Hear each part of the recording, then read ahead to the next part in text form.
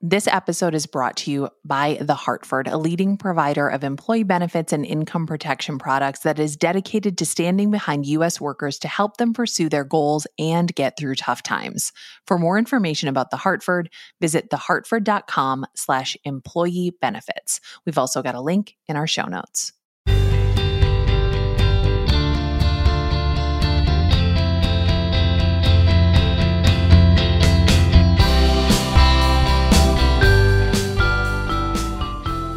There are certain things that are easy to remember about the dead.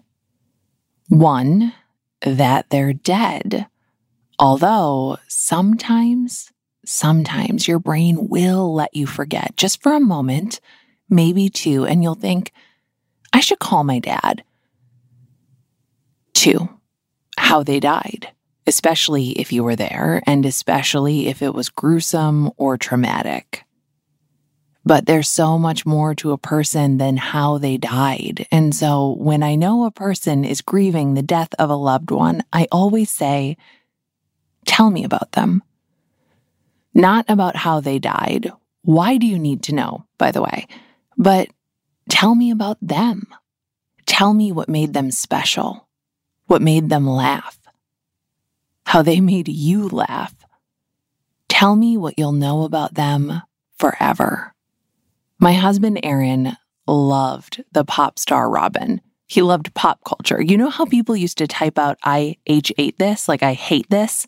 He would type I H9 it because that's more than H8. And it's a really good joke that actually works more visually than anything else, but still it works. And when I really like a friend, I introduce them to this.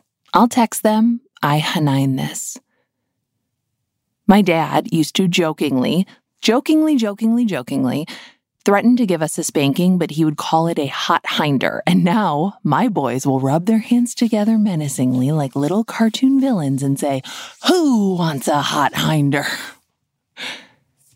When my dad washed my son Ralph's face as a baby or a toddler, he'd cup water in his hand and then vigorously just splash it all over Ralph's face. Again, this works better visually.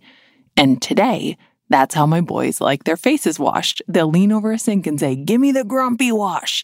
Grumpy was my dad's grandpa name. These are the little things that keep a person alive. And they'll keep going. And eventually, even when nobody who knew my dad is even alive anymore, some little kid will say, give me the grumpy wash. And their parent will cup water over their palms and wash their face like a cartoon character. So, we have this thing called the Terrible Club. It's a little Facebook group for listeners who have supported the show financially, and it's also a nice little community. And one day, one of our listeners posted what would become the idea for this show. My husband, Andy, died in February of 2016. A vibrant, funny, smart, witty man was suddenly gone. Through the mechanical processes that occur when someone dies, it felt like his entire life was being erased. So I purchased 2 bricks with his name. One is in the Portland, Oregon Pioneer Plaza, and one is in Carpinteria, California. But I don't see either of them every day. In fact, I may never see either of them again. So I try to imprint him onto others. He was from Scotland and had so many unique phrases. I try to keep him from being erased by keeping some of those uniquely Andy phrases and words alive. One from his mom was Mousetrap Cheese, the term for cheddar. If you're going to the market with your shopping list, it would include nice cheese by name, Manchego, Brie, or the list would say Mousetrap. I love the term and hope my kids will continue to use it.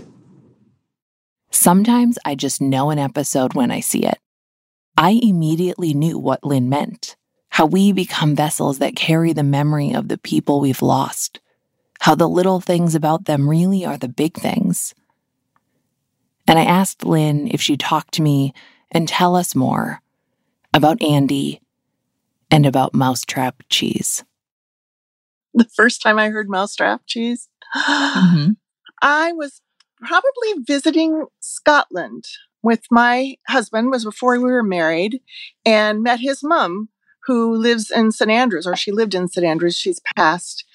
And we were probably going to the cheesemonger because in St. Andrews, they have such thing as a cheesemonger. And she asked us to pick up some Mousetrap. And I don't know what I thought at the time. I mean, the first time I went to Scotland, I really didn't understand anybody. It wasn't until I got used to the accent that I started to understand. So I probably asked Andy, what is your mom talking about? And, it's just such a great phrase that we used it. I don't know that he ever used it before he heard his mom use it, but maybe because, he loved his mom and I thought it was so unique and funny that he started using it more often. So what did she mean by mousetrap? When she told you to get mousetrap, what did she mean? Cheddar. Just cheddar cheese. Anything that you'd stick in a mousetrap. You wouldn't stick your really good cheese in a mousetrap. You'd stick the cheddar. That's so funny. That's so funny. So the first time that I heard the phrase Mousetrap Cheese was in the Terrible Club. Yeah. I was just in a mood that day, I think, and thinking about Andy and just how I just don't want his uniqueness to disappear, So I'm from the States. My kids are all here, and they had never heard that term before. And so Sandy just used it all the time. And when I mentioned it to my kids, they said, "Oh yeah, mousetrap." So it really has become part of their lexicon now. I was just thinking about him and wrote about how I just really wanted him to continue in some way. And then people responded on that Facebook page about they really liked it, and they several people said they're going to start using that term because it's just so fun. And I'm starting to use it too. I love it. I love it. I love it. And so, Lynn, this will be the beginning of this episode for us because you are the reason that we're making this episode. You and Andy are the reason why we're making this episode. So we asked a lot of people to send us their version of Mousetrap Cheese.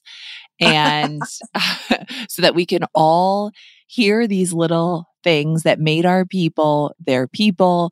And maybe we'll pick up some new phrases. Maybe we'll pick up some new habits. And these things that we love about our people are going to live on in strangers who will spread the word.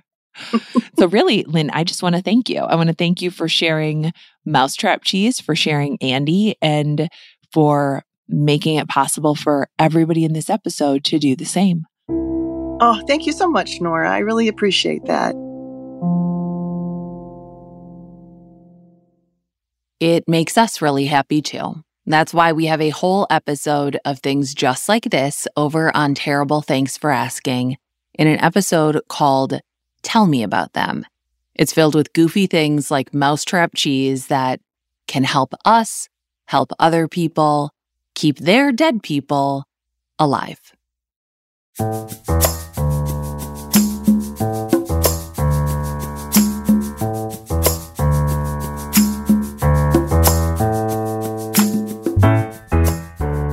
I'm Nora McInerney, and it's going to be okay.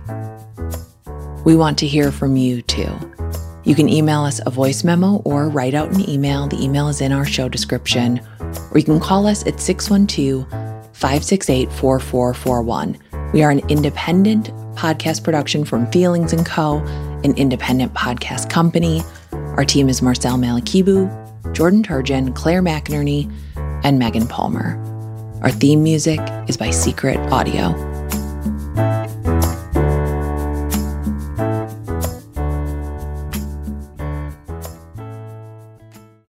This episode of It's Going to Be Okay was brought to you by The Hartford.